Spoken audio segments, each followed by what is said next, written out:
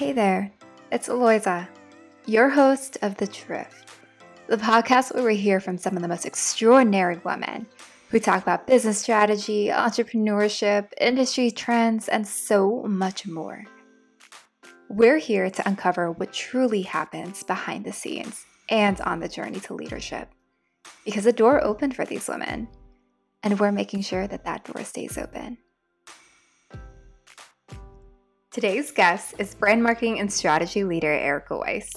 While Erika has spent her professional business career in consumer marketing, her path to get there was not traditional. She started out as an associate producer for Channel 13 in NYC, one of the most respected PBS stations in the country, where she worked on culture, arts, science, and nature programs. Deciding she wanted to further her education, she went to the Kellogg School of Management at Northwestern University for her MBA, with her sights set on continuing her post-business school career in the entertainment industry in LA. Upon graduating, she made the move to LA and landed her first job at the Walt Disney Company. She spent several years in entertainment marketing between Disney and 20th Century Fox before shifting her focus into the fitness space. As a lifelong athlete and self-professed fitness junkie, fitness was and still is a personal lifelong passion for her, and she found herself right at home. She spent nearly 9 years at Beachbody, where she worked on the flagship P90X fitness franchise, and after Beachbody, Erika decided to explore the startup world and has been spearheading a lot of marketing initiatives inside the digital fitness space. I'm excited for y'all to hear her story, so let's go ahead and dive in.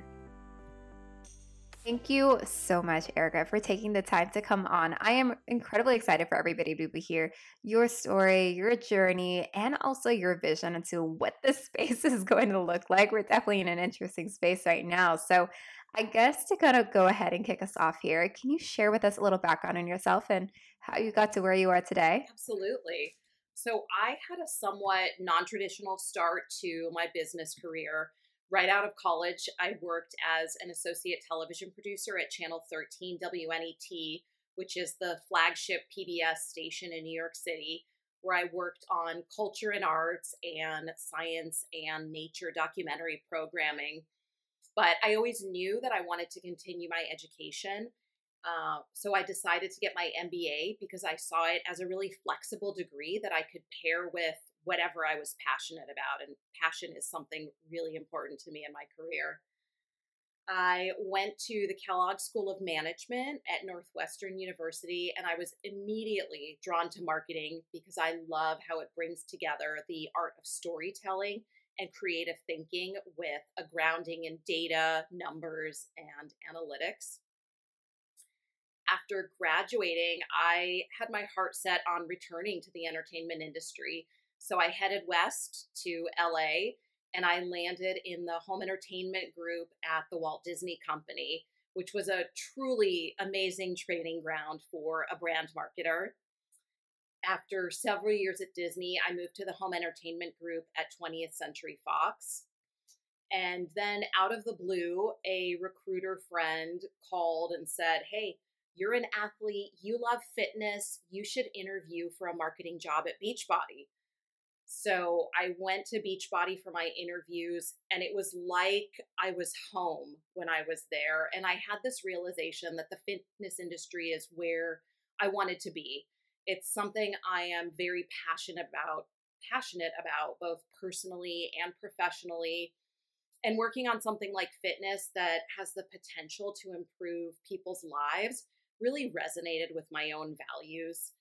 And I loved Beachbody. I spent almost 9 years there until I got the itch to try something totally different and new. And I ventured into the startup world.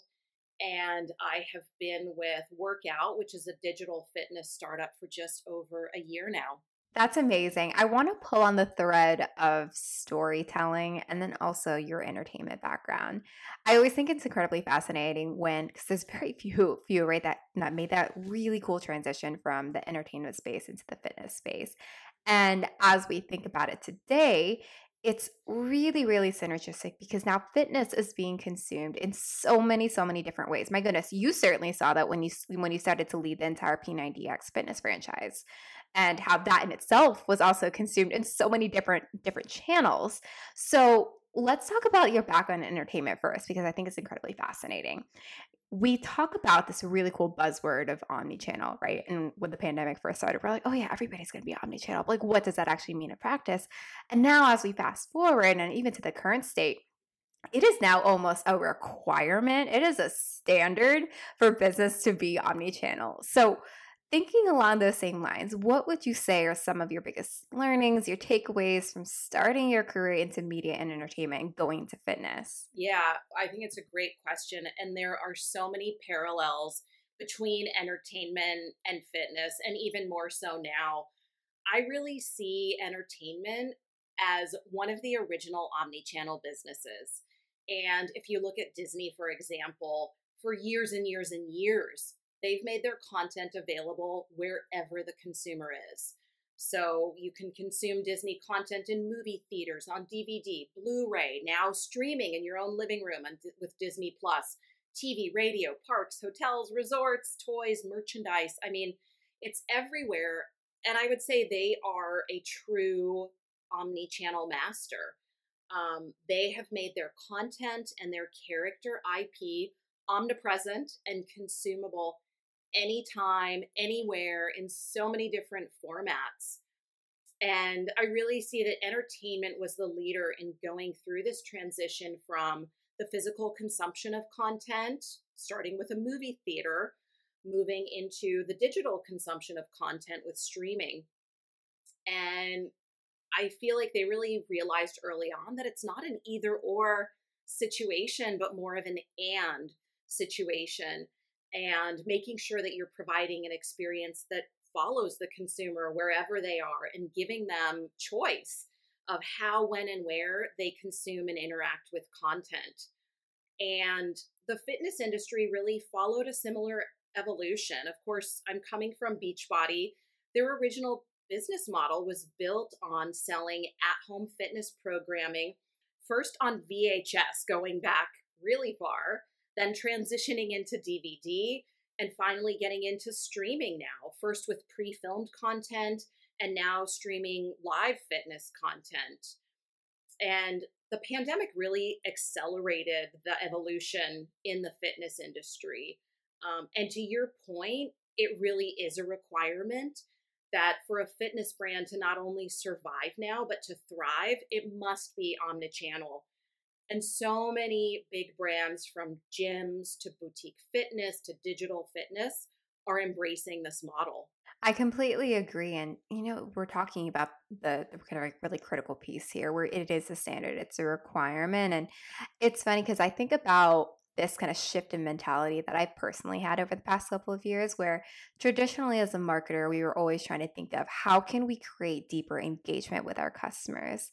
But at the end of the day, it's not that we're trying to create engagement. And let me know too if you think otherwise too, because I'm always curious to hear others' perspective. But it's not just like trying to identify ways for engagement, but really trying to latch on to the types of behaviors that these consumers are actually are engaging in, right? So instead of saying that, oh, I'm going to go on social media, or I'm going to launch a mobile application, right? Perfect example.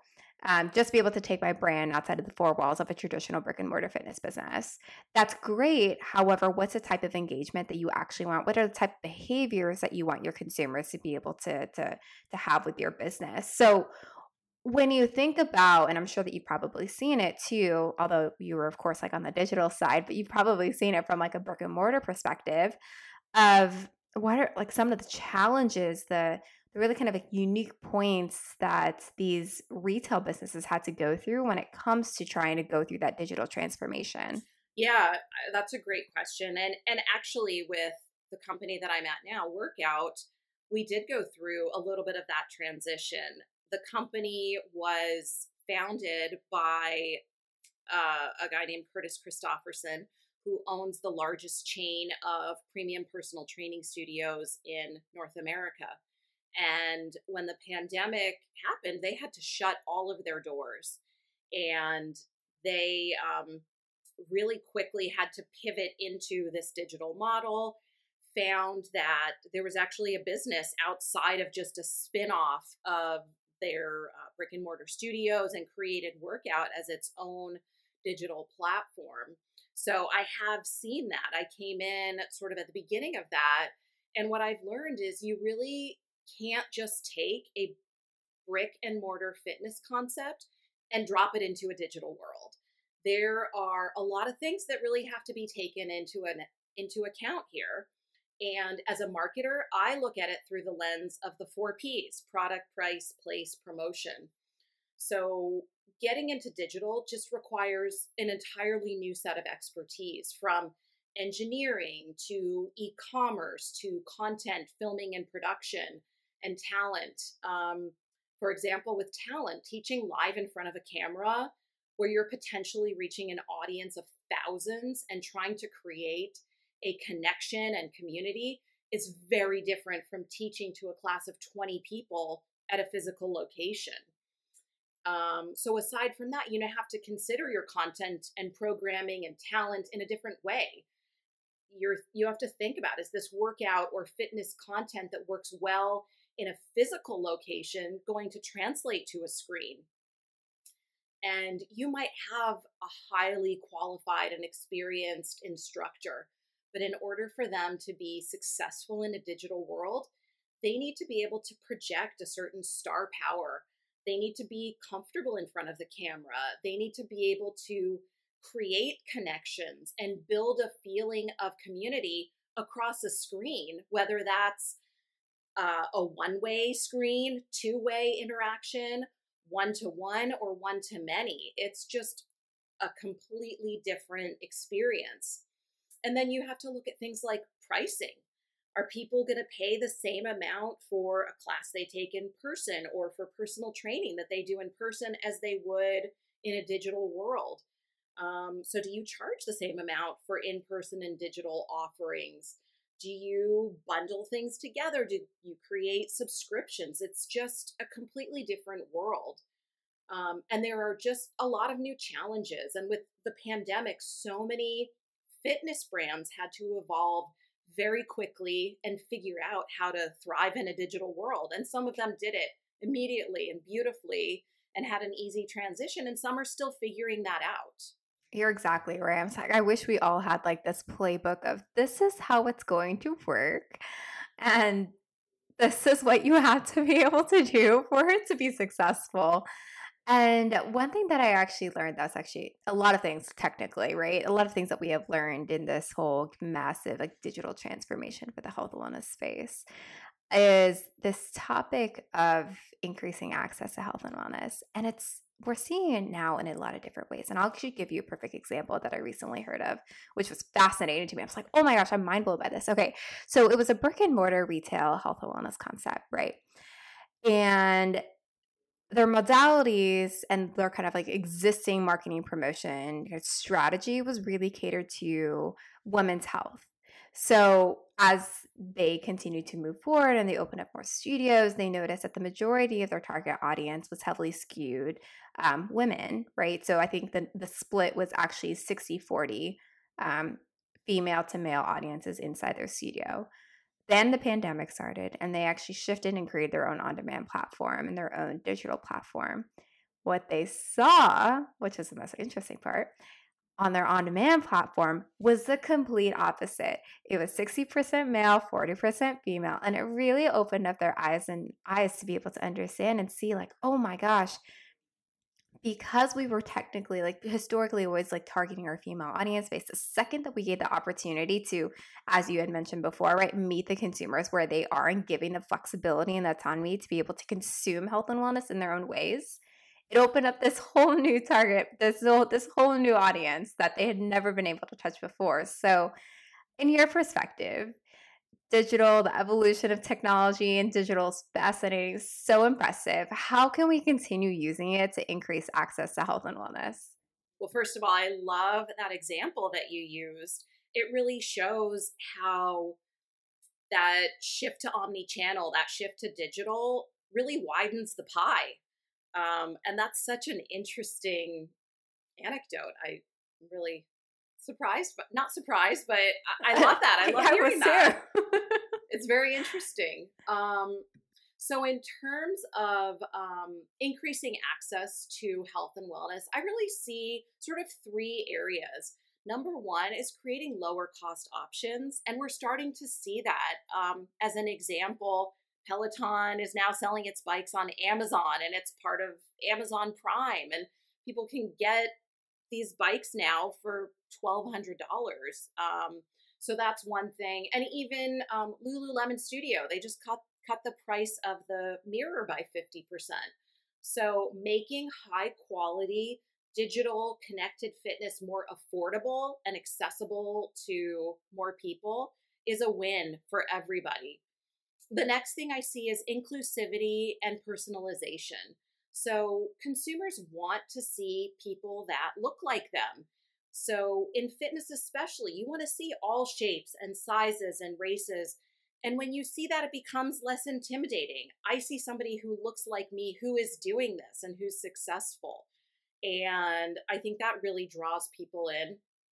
And then the third thing I see is what we touched upon a bit before is that omni-channel approach, removing barriers to accessing content and giving consumers that choice, that power of choice of how, when, and where they consume the content. I love it. All incredibly important notes. And I'm hoping that we can also take some note on that as well, because, as we think about the shift in this space, my perspective on this was, I hate to say that it was more of like propaganda driven, but I would like to say it was more like results driven, right? Like we wanted to promote that you can lose X amount of weight and you can gain X amount of pounds of muscle, and all of the things was affiliated there. But as we think about widening the pool, right, widening the base of the audiences that we can actually inspire, it's about being more community driven and just being a part of something, because my goodness, over the past couple of years, we definitely needed to be a part of something outside of just sitting at home by ourselves. Absolutely. Well, and one thing I want to just continue on that note is, fitness used to be, the marketing used to be very before and after driven, and it was very much focused on lose X amount of weight, get into a different pant size. And now it's about self-care, taking care of your physical and mental health. So it's really broadened beyond just physical appearance. And it's about looking at yourself holistically and really embracing that idea of self-care and mental well-being. Yes, absolutely. It's like this whole transactional into transformational. And now I kind of always want to connect the dots back to some of your original statements of like pulling on that thread of storytelling. And when we think about the lines of like storytelling and then pulling in a lot of the really cool, interesting learnings that you'd experience in the entertainment business and like how digital is transforming, there was one note that you had actually just talked about, and I really want to dive into this topic, and it's about the trainers, the content, right? The community that you're able to inspire and the community that you're able to create is going to be really, is largely focused on the content that you're developing. Now to drill in that to even further, we've now also opened up, thanks to the pandemic and also thanks to the tools that technology has been able to empower us and be able to empower this new wave and new generation of business owners. Let's talk about the creator economy. It is now worth more than $100 billion. They say that over 50 million people identify themselves as creators. And now I think they said about 75% of marketers actually plan to invest at least a quarter of their social media budgets on content creator partnerships. This is very important for us to understand. So let's kind of dive in there. How have you seen this space change, especially in the way that consumers now make decisions and purchase products and services? Yeah, absolutely. So first thing I have to punctuate just based on what you said, and this goes back to my days of entertainment, content is king, and that's true in entertainment. It's true in fitness, and the creator economy now is all about those creators making that content. So they're part of that royalty. But without a doubt, the creator economy has changed and is going to continue to change the face of fitness. So with all of these new digital platforms and tools and phones with high quality cameras, anybody can be a creator and share their content, their creativity, their talents, and their opinions with the world. So in marketing right now, there's just so much content and noise out there, and it's harder and harder for brands and advertisers to break through. And consumers are paying attention to their peers and influencers, and that's not new. Influencers have really changed the face of marketing for quite a while now. Fewer and fewer purchase decisions are made without consulting review sites or social media platforms or blogs. And people are able to make more informed purchase decisions, and they're looking to creators and influencers for that information, people that they can trust. They're not marketers. They're not, being paid sometimes by the brand. But it's interesting to see how the rise of the creator economy is not only changing how we make purchase decisions, but what those products even are. So fitness stars can break out on their own now. They can reach larger audiences. They can monetize their content and build tremendous businesses outside of working for large brands like a Peloton or Beachbody or gyms like Equinox or boutique fitness brands like Barry's. And what we're seeing is that gyms and studios aren't going to be the center of the fitness ecosystem anymore. It's really, I think the pandemic accelerated what we're seeing now, and fitness talent realize that they are holding a larger share of that value that they're creating, and they're not beholden to these brands anymore. That is exactly right. I used to have like this visual that I would always create, even before the pandemic, where in the past, like the whole like methodology or mindset or concept of the hub and spoke, right? Before, the gym was the hub and the spoke were the trainers, the members, the technology, the experience, all the fun things. Now it's completely shifted in a most positive way, I think. And I'm thinking that you are too, as well, based off of what you're saying, where now the hub is the consumer. It's giving them the chance to be able to go to a gym, go on an app, go on whatever that looks like, go on a connected device, and like really giving them the autonomy to be able to make those decisions themselves. Yeah. And, there's really been an explosion of fitness content at all levels. And fitness consumers have more choice, more ways to discover fitness content and talent. They're not limited to trainers in their city. They're not limited by physical barriers. And trainers have become celebrities and built businesses and huge followings on Instagram all on their own. That's exactly right. Would you say that it's because of not necessarily, I guess, like the storytelling or the stories that they are telling, right? But it's very much more like purpose driven, and that's what's reeling in those communities. Absolutely. I mean, to stand out now as a trainer, you see people coming out. I mean, everyone from star trainers that have grown up under some of these brands to people who, fitness trainers who are incredibly talented and have built it all on their own. But what we're seeing is people who have this charismatic star quality. They have the ability to light up a room or a screen now, as that's really important. And you see like a lot of the Peloton instructors, for example, they're former dancers and performers, and they exude that star quality. And even from my background at Beachbody, Tony Horton, who was a trainer at Beachbody and created P90X, he was an aspiring comedian. And Sean T, another Beachbody trainer, he was a dancer. So people who have that sort of star quality who can perform, I mean, that's kind of where you see there's that another sort of parallel and bridge between entertainment and fitness. But I think also trainers who are able to make connections, build relationships, whether they're real or virtual, and are able to build community, as we were just talking about. And then finally, something that I think has become more and more important is authenticity and relatability, showing a human side. And it sort of goes back to seeing people who look like you, who have the same problems or issues, or can show that vulnerability. That definitely makes sense. It's, being more purpose driven, being very authentic. Yes. So now I'm curious because you've definitely been in this role. We've got several members in the audience that are the business owners and who are constantly trying to not only attract their star talent, but also retain their star talent. So, putting yourself in that perspective, what would you recommend for them? What advice would you give for them to help create those deeper rooted connections with those star talent and then perhaps even incentivize them to be part of the brand's growth? Yeah, I think that's a great question, and something that I think brands big and small are going to be facing, especially as the creator economy continues to build. How do you retain that star talent that's helped you build your brand? And there's a great example from the wellness industry that I love. It's a company called Myo Detox. They're doing this really well. They're building a boutique fitness like brand and customer experience in the physical therapy space.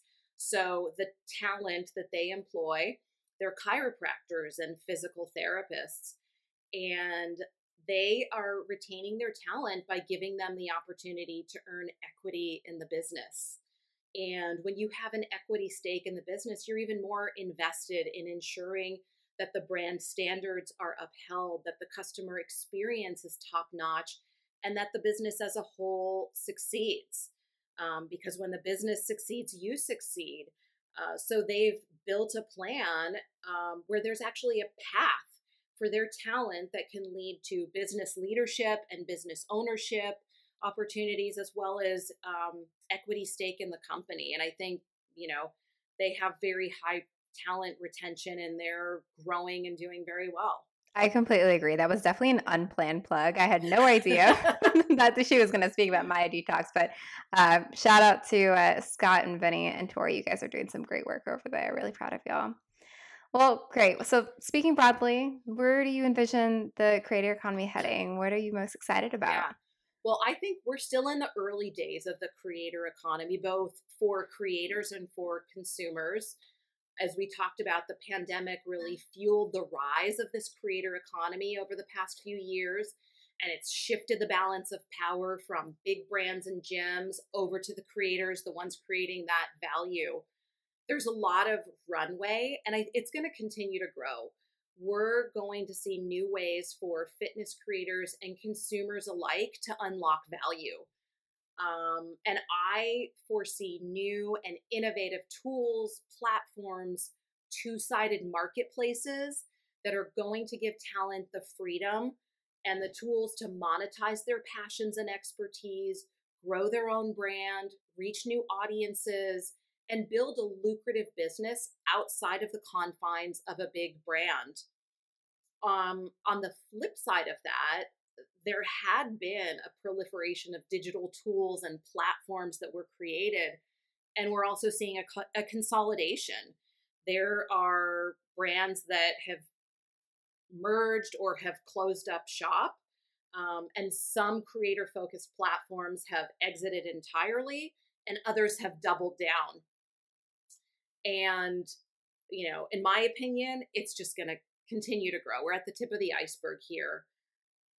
And then finally, similar to what we're seeing in the fitness industry overall, I think we're going to see creator tools and resources taking more of an omni-channel approach, with a rise in concepts like co-training facilities and tools that address creator monetization across both digital as well as brick and mortar platforms. I'm curious. This is just because you brought up like a lot of really interesting points. When we think about omnichannel, giving these creators additional tools to be able to extend their reach, in essence, it really is being able to widen the pool of those that can come into the industry in the first place, right? Because I think before we had that really fascinating data point that said that only like less than 20% of Americans were actually tied to the health and fitness solution. Now this just widens the mix, opens up more modalities, more specializations inside health and wellness. Would you agree? Oh, 100%. And it opens up the market. I mean, we're talking about things like two-sided marketplaces where people who didn't have, access to reach audiences, they now can, put their talents out there and reach new audiences. But I also think that it opens things up for more niche type of interests or modalities, more personalization, just opening up the ability for creators to put content out there, removing those barriers really opens up the world to so many different types of content and niche things that maybe wouldn't have the opportunity to exist and flourish. And it gives consumers so much more choice and access. I love it. And I completely agree. And I definitely look forward to it. Well, future facing, any exciting things coming up that we can expect from you? Well, I am moving into more of an advisory, strategic level role at Workout. I'm very excited for where they're going with their path forward. They very much are focused on the creator economy, digital fitness, as well as brick and mortar. So excited for Workout to continue to grow. And I'm looking at some new opportunities in the health and fitness space. It's my passion, it's my love, and I'm going to stay there and continue to help people improve their lives through fitness. Amazing. Definitely looking forward to continuing to see your journey. So, final question for you. If you could give advice to a young woman that is designed to be a future entrepreneur or executive, what would you share with them? I really have three top things that came to mind. Number one is follow your passion. And as I mentioned early on, I followed my passion. It's led me to some really cool companies and great experiences. And I think it's so easy to sort of follow what everyone else is doing or follow expectations, but really be true to yourself. What are you passionate about? And follow that. And sometimes it's scary, but I think it's worth it in the end. The second thing is to develop resilience and grit because you are going to fail. You're going to have low moments, but it's how you pick yourself up, learn from your experiences, and keep on going that's going to be key to success. And finally, surround yourself with the smartest, most talented people you can and empower them to do their job. Make sure that they're happy and they'll stick around and support you. And it seems a little bit hokey, but in that regard, and in terms of how I love to work with teams and manage people, I always follow the golden rule, which is, treating people the way you want to be treated. And I think that's been, a key to building great teams and having success. Amazing. That's absolutely beautiful. Thank you so much, Erika, for your time. Looking to hear more what's happening in the health, wellness, and sports industry? Subscribe to this podcast, and we'll catch you next time on The Drift.